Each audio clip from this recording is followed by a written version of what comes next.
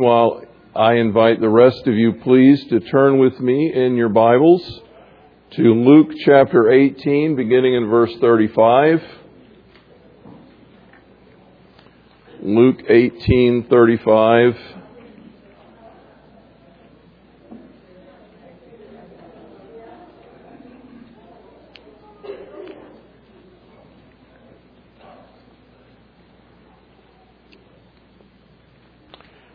We are drawing closer and closer to Jerusalem. Well, not in this room, but in the text. We're getting closer. And we're about to come to that great triumphal entry event as Jesus moves into the city. I will give you a little bit of foreshadowing and tell you that we're going to hold that in abeyance until Palm Sunday. But we will get there. But this morning, Luke tells us that Jesus is still on the way, and He's moving in that direction. And as we read the text this morning, we are introduced to two more people who experience an encounter with Jesus that is life-changing. In chapter 18, verse 35, and moving through into chapter 19, Luke writes, as Jesus was approaching Jericho, a blind man was sitting by the road begging. Now, hearing a crowd go by, he began to inquire what this was. And they told him that Jesus of Nazareth was passing by. And he called out saying, Jesus, Son of David, have mercy on me. Those who led the way were sternly telling him to be quiet. But he kept crying out all the more, Son of David, have mercy on me. And Jesus stopped and commanded that he be brought to him. And when he came near, he questioned him, what do you want me to do for you? And he said, Lord, I want to regain my sight. And Jesus said to him, receive your sight. Your faith has made you well. Immediately he regained his sight and began following him, glorifying God. And when all the people saw it, they gave praise to God. He entered Jericho and was passing through. And there was a man called by the name of Zacchaeus. He was a chief tax collector, and he was rich. Zacchaeus was trying to see who Jesus was and was unable to because of the crowd, for he was small in stature. So he ran on ahead and climbed up into a sycamore tree in order to see him, for Jesus was about to pass through that way. When Jesus came to the place, he looked up and said to him, Zacchaeus, hurry and come down, for today I must stay at your house. And he hurried and came down and received him gladly. When they saw it, they all began to grumble, saying, he's gone to be the guest of a man who's a sinner. Zacchaeus stopped and said to the Lord, behold, Lord, half of my possessions I will give to the poor. And if I've defrauded anyone of anything, I will give back 4 times as much. And Jesus said to him, today salvation has come to this house, because he too is a son of Abraham. For the Son of Man has come to seek and to save that which was lost. So we have two stories in this passage. We have the story of a blind man who receives his sight, and we have the story of a rich man who is powerfully transformed. We're going to come back to look at that in comparison with another rich man we just studied, because Luke tells these two stories on the way to Jerusalem quite close together. The one young ruler who was very rich and went away sorrowful, and this chief tax collector who was very rich and yet experienced a marvelous transformation by the grace of God.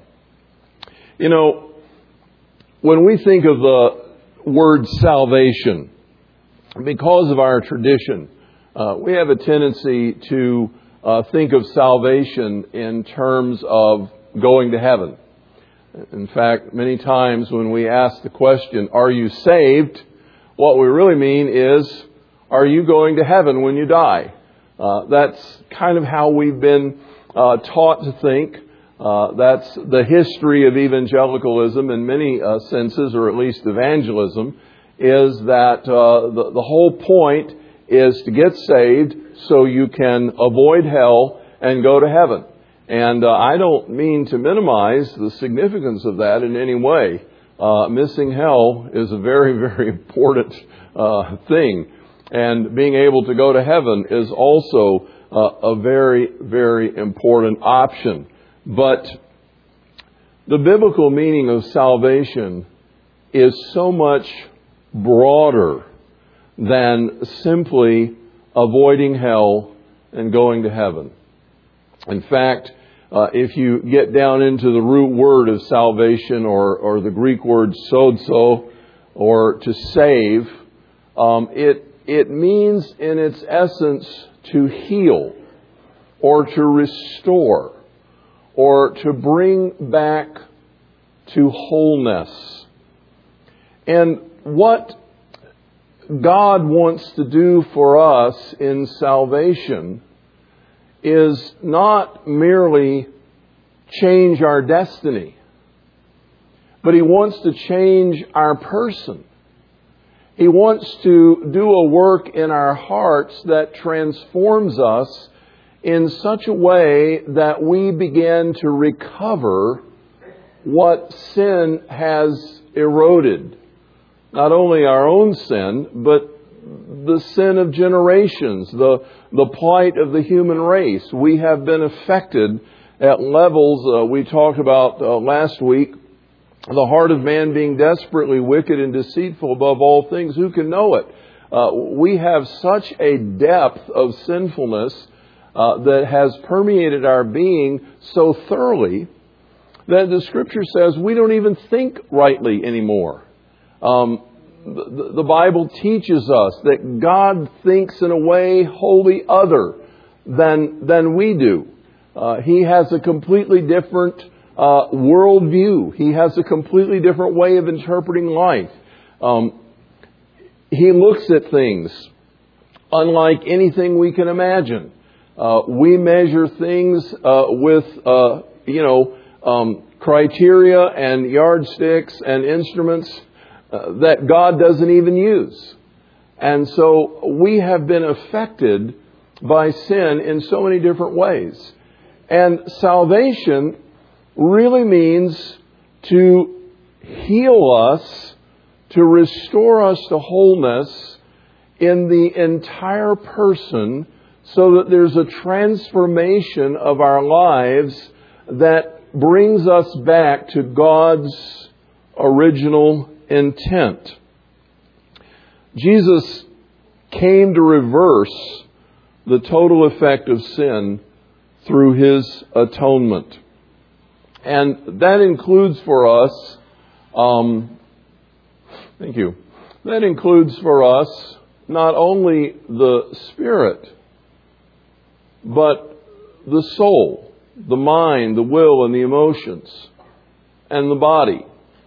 Those of you that have been listening to me for a while, you probably know where I'm going, but it bears repeating so that it kind of gets locked into our minds. Salvation occurs in 3 time frames. There is an instantaneous aspect to salvation. When we come to faith in Jesus Christ, the Bible tells us we come dead in trespasses and sins. Our human spirit has the light gone out. It's turned off. It's there, but it's not working. And it's not connected to God. And it's just simply unresponsive to Him. And when we are born again, it literally means that God brings our spirit to life. It is an instantaneous process that happens in the moment. That God rebirths us with a living Spirit. And He does so by once again coming into our lives by His Holy Spirit and taking up residence and bringing us to life in Jesus Christ. This is made possible because He forgives our sin. He cleanses this temple. The body, the temple is a metaphor for the body. And the body needs to be cleansed just like the temple did. And once it is cleansed by the powerful and effective blood of Jesus Christ, the Holy Spirit is able to again bring the Shekinah presence of God back into our lives and take up residence, and we're born again. And in that moment we come alive unto God through Jesus Christ. But that's only the beginning.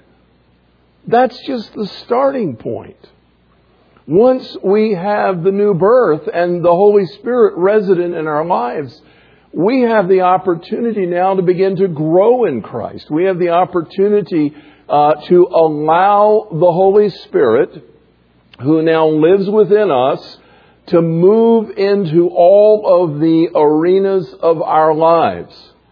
He is able to change our will, to empower it to make right choices. The Scripture speaks of the bondage of sin. That really is referring to the bondage of the human will. We are lost in sin and we are predisposed to make bad choices.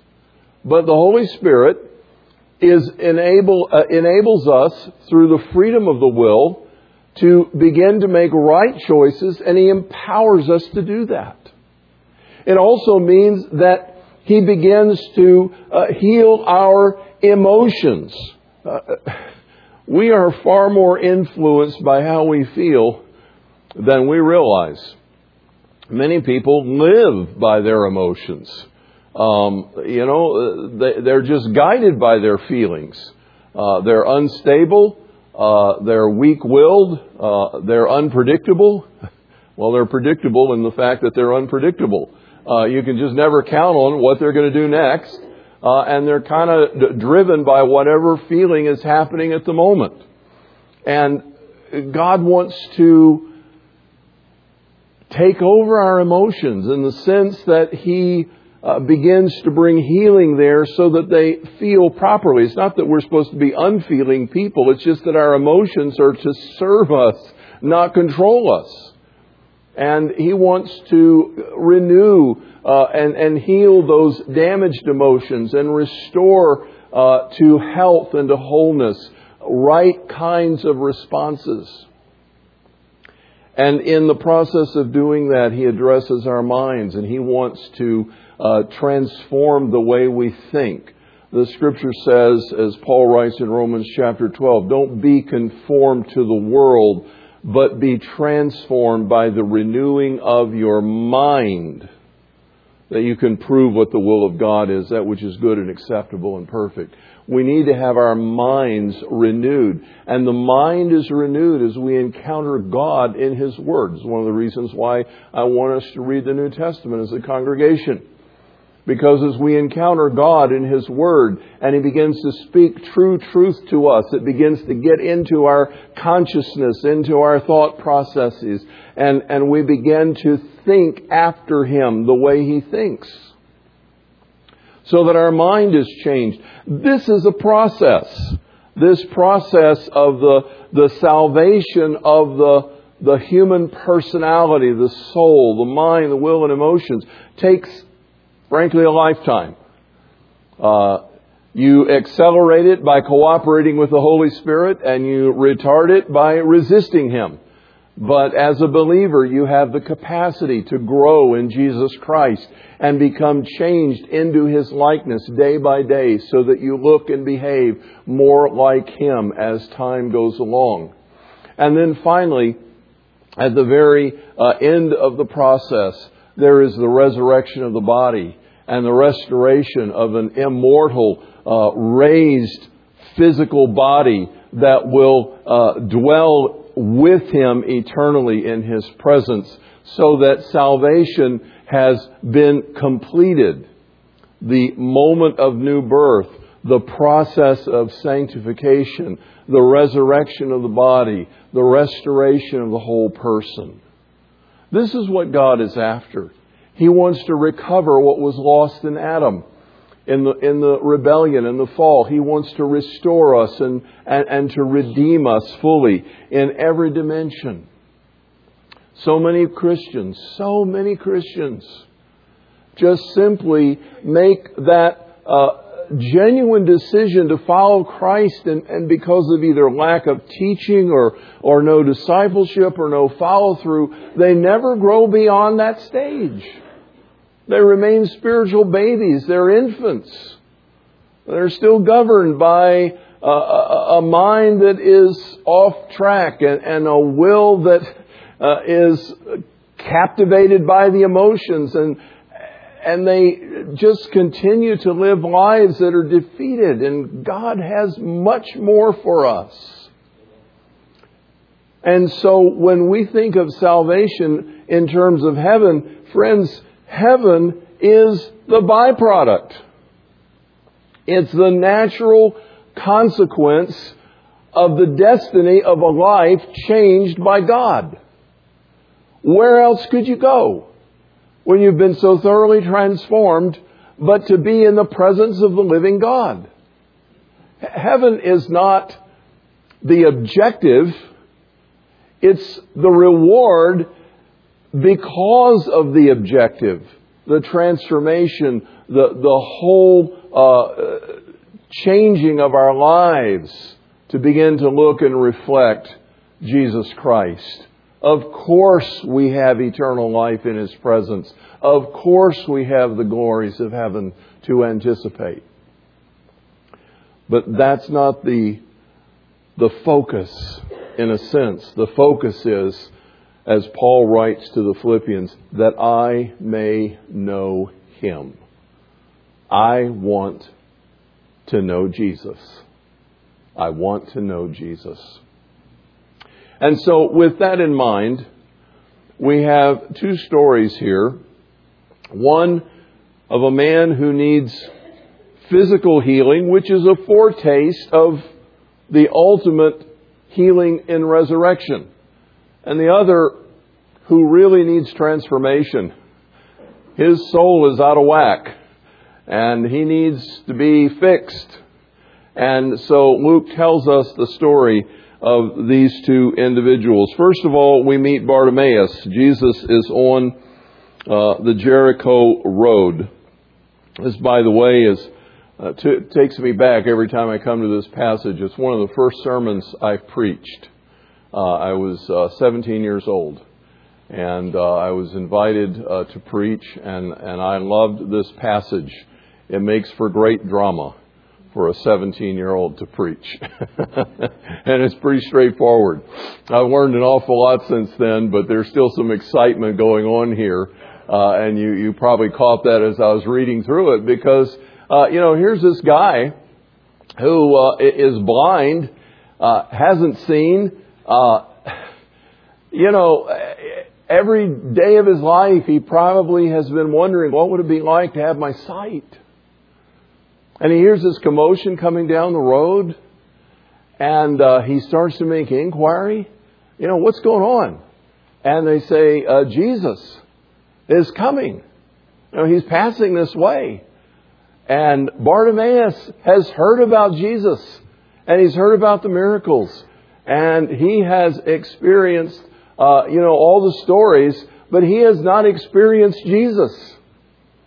And he is not going to be left out. This is his grand moment. And he begins to, cry out. I don't think this guy was passively, raising his hand, waiting to be recognized. There's no classroom decorum going on here. This guy is crying out for Jesus to stop and recognize him and have mercy on him. Son of David, have mercy on me. And now they're embarrassed. They wish they hadn't told this guy, what's going on. It's like he's messing this whole thing up. Shh, Stop that. You're making a scene. Oh, that's exactly what I want to do, is make a scene. He begins to cry all the louder, Jesus, Son of David, have mercy on me. He won't shut up. And so Jesus stops. And Jesus asks a very simple but a very perceptive question. What do you want me to do for you? Now, friends, I suggest to you this morning that there is a world of wisdom and penetration and analysis in that question. The blind man's problem was fairly obvious. Sometimes our problems get lost in the shuffle or confused. And we need to think about this question. What do I need Jesus to do? How can I put it in a way that it is clearly stated, to the point, and that I will know when He does it? Sometimes we pray prayers that are so nebulous and so wandering and so open-ended that we wouldn't know the answer if we fell over it. We never know whether God has heard us or not, because we couch it in so many what-ifs and possibilities and generalities. If you pray a prayer, Lord, bless my life, okay, how? What does that look like? What do you want Him to do for you? What way do you need to be blessed? What is your request? That's what Jesus, He wants to get to the heart of this issue. He wants this man. Jesus is not blind. The man is blind, but Jesus can see. And He knows he's blind. And He probably knows what he wants. But He wants the guy to articulate what he wants. He wants him to say it out loud. I want my sight. And he's looking at Jesus and he says, I think with confidence, I want my sight. I want to see. And Jesus says, receive your sight. Your faith has made you well. And immediately he regained his sight. Specific request, specific answer, instant responsiveness to glorifying God. Friends, there's so many lessons here about prayer. I almost wish I could just stop and make the whole sermon on prayer. But there's so many lessons here. Because when you ask God for specific things and you get specific answers, the automatic response of the heart is to rejoice and give glory to God and to begin to celebrate Him. It draws you closer to Him. It fortifies your faith. It builds you up and gives you greater confidence for greater things. There's nothing more exciting than talking to your Heavenly Father about specific issues and seeing God answer in those specific ways. And you know what? Don't worry about if you ask the wrong thing. I'm not suggesting that every time you articulate what you want that you're going to get it. What I'm suggesting to you is that if you can articulate it and name it, if it's not right for you, God will work you through it. He will walk you through it. He will help you refine that until your heart and His heart are coming together. Sometimes we ask for wrong things, you know. Children ask for a lot of things they don't need. And some would just downright be detrimental. But at least the conversation is started. And you typically don't have to wonder what it is a child wants. They make that abundantly clear. Just witness the scene in the aisle of the supermarket anytime you go and you see a mom with a young kid. Oh boy, it can be a mess. They know what they want. And so Jesus is responding to a specific request with a specific answer, and the result is praising and glorifying God. Now, we're in the Christian Missionary Alliance, and we do believe that God gives us a little foretaste of resurrection in healing here in the present time. We do not make the claim that every single person that gets sick gets 100% healed, but we do believe that God invites us to come to Him and ask Him for healing in the here and now, and look to Him as Jehovah, our doctor. And so I want to ask you a question, because this is a very important distinction. On the Licensing and Ordaining Committee, we ask every single candidate to explain the answer to this question. What is the difference between divine healing and faith healing? And I want to ask that question of you as you look at the passage, because Jesus says to him, "Receive your sight, your faith has made you well." And I want to ask you the question, what healed this man? Jesus or his faith? And all we have to do is just back up a little bit and analyze the sentence. Jesus says, "Receive your sight." Who healed him? Jesus healed him. Why did he heal him? Because he had the faith to ask. And I want to make that very plain, because sometimes it may seem like I'm just making a picky point, but it's a very important point. Jesus is the healer. You do not stay sick or get well on the basis of your faith. If you have enough faith, you can kind of move the cosmic energy to accomplish the goal.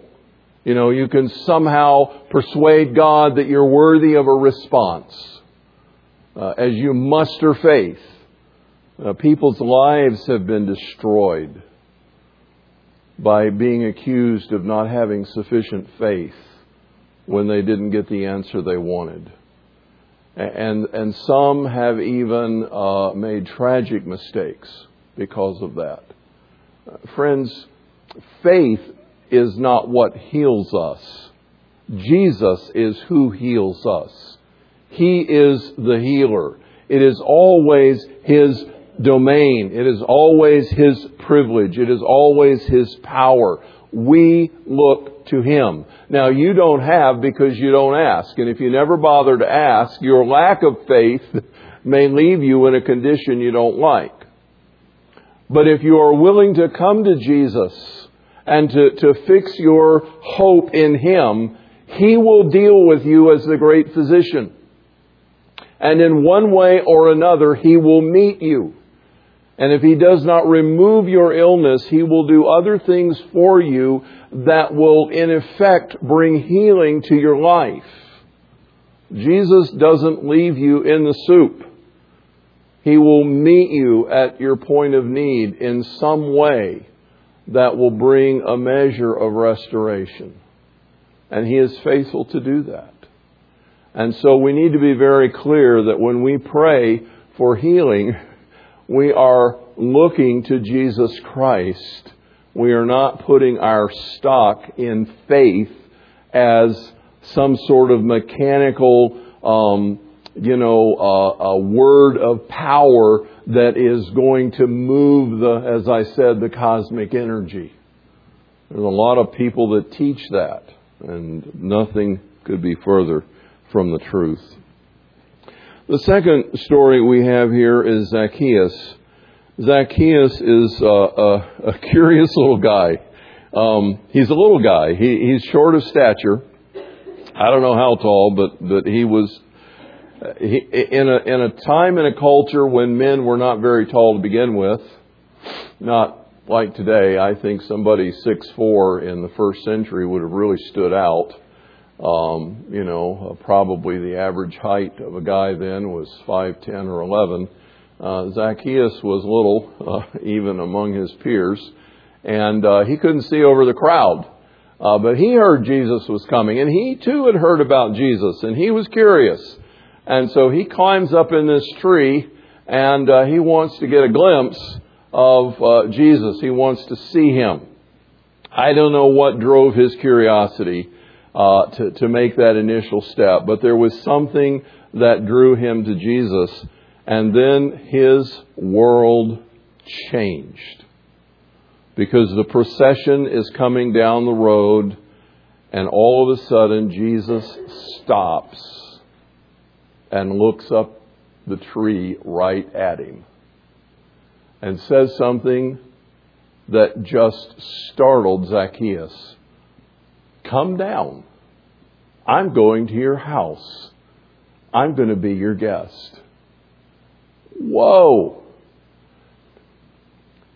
Nothing could have surprised this guy more. I'm sure it elated Matthew. But tax gatherers were not popular people. And the chief tax collector was the least popular of all. He was most despised by all the people. Not just because he was a tax gatherer, but because they considered them to be traitors among their own people. The Romans picked people within their own nationality in the various regions of the empire to collect taxes from their own people. And they were considered by every subculture in the empire to be traitors. And they were allowed to make their living off of their taxing. And many times you could not argue with them. They had the enforcement of Roman law. They would assess you in ways that were not fair. They would steal from you. They would pad their pockets. It was a great way to get rich.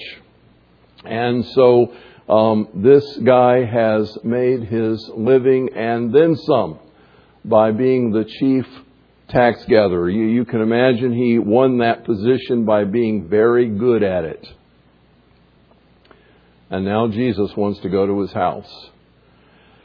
And some of the other Gospels give us a little more insight into this, but as Jesus is having a conversation with him, something happens to Zacchaeus. A transformation of his heart occurs. He's one moment talking to Jesus out of curiosity and interest. And the next moment he sees him as Lord and Master and himself as a sinner in need of salvation, in need of grace. He wants to know this man. And he realizes that the price is going to be to turn from his greed and his wickedness. And all of a sudden, out of a heart that is hungry for Christ, he says, half of everything I have, I will give to the poor. Right to the heart of Jesus' message. And anyone that I have defrauded, I will pay back 4 times. I will make it up to them. I don't want anything that isn't mine.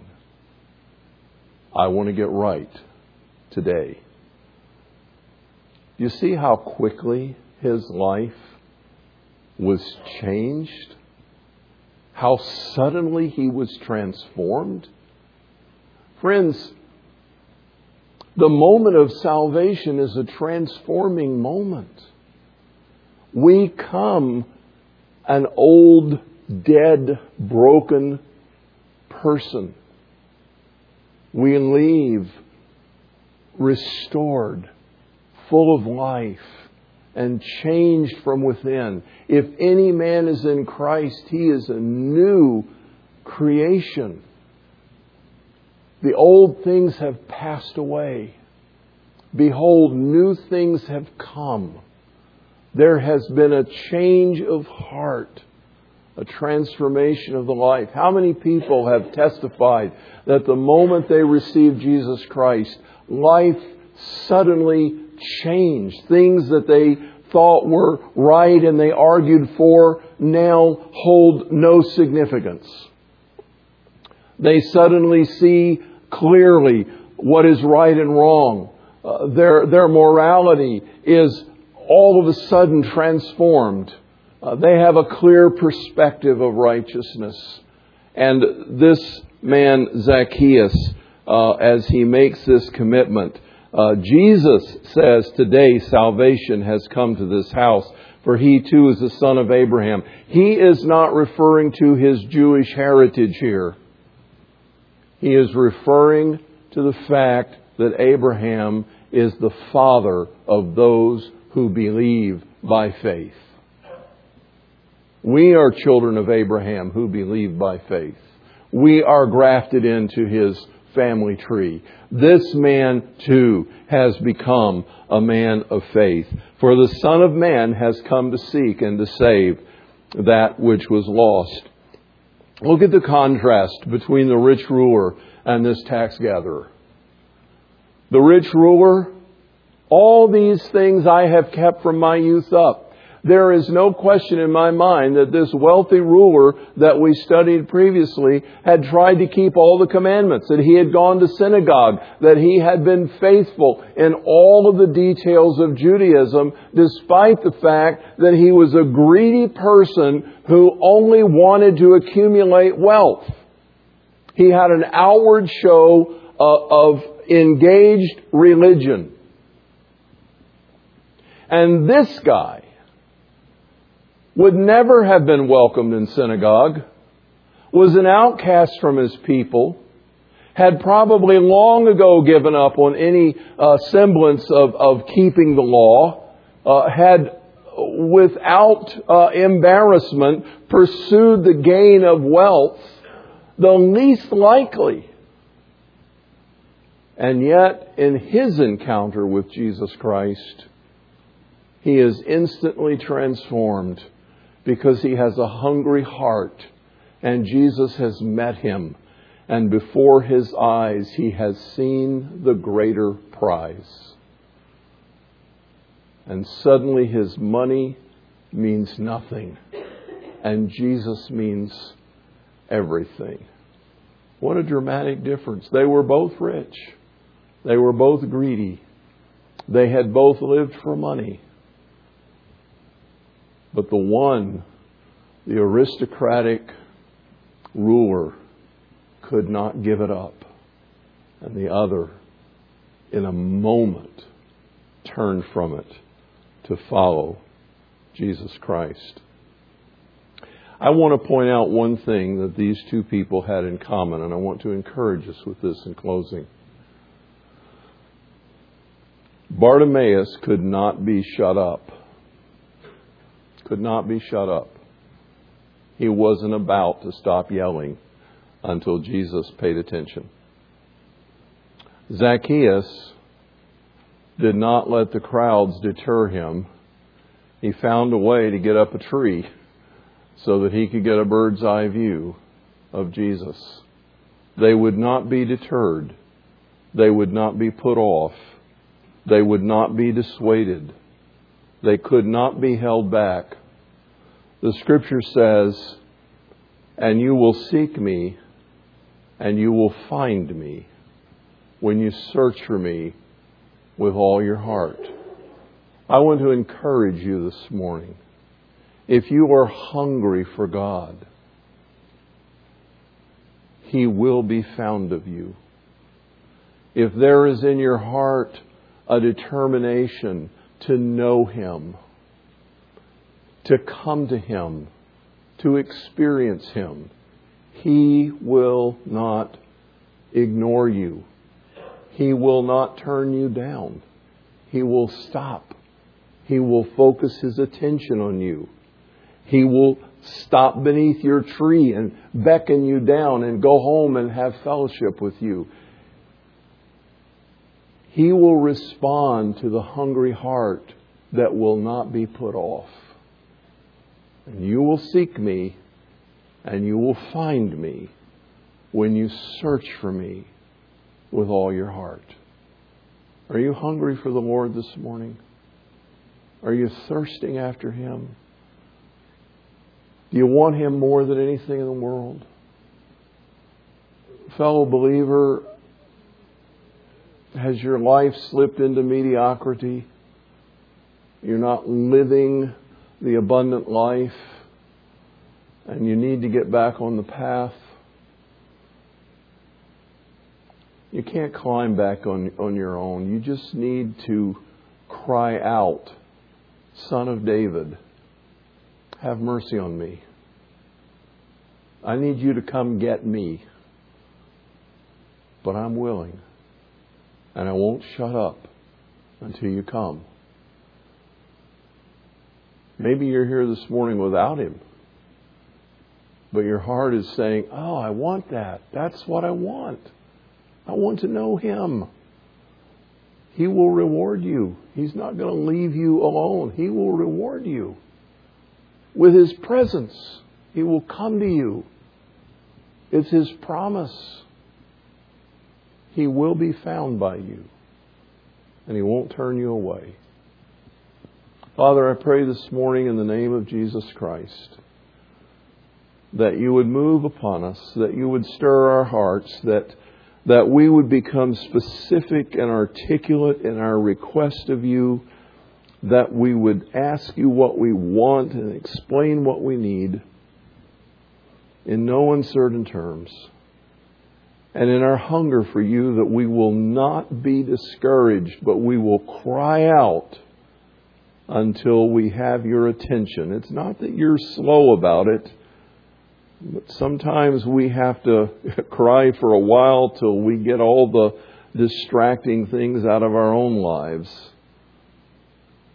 Give us a hunger this morning and a thirst that will not be satisfied until we have your full attention and we are home in your presence. Move upon us and accomplish your purposes. In Jesus' name I pray.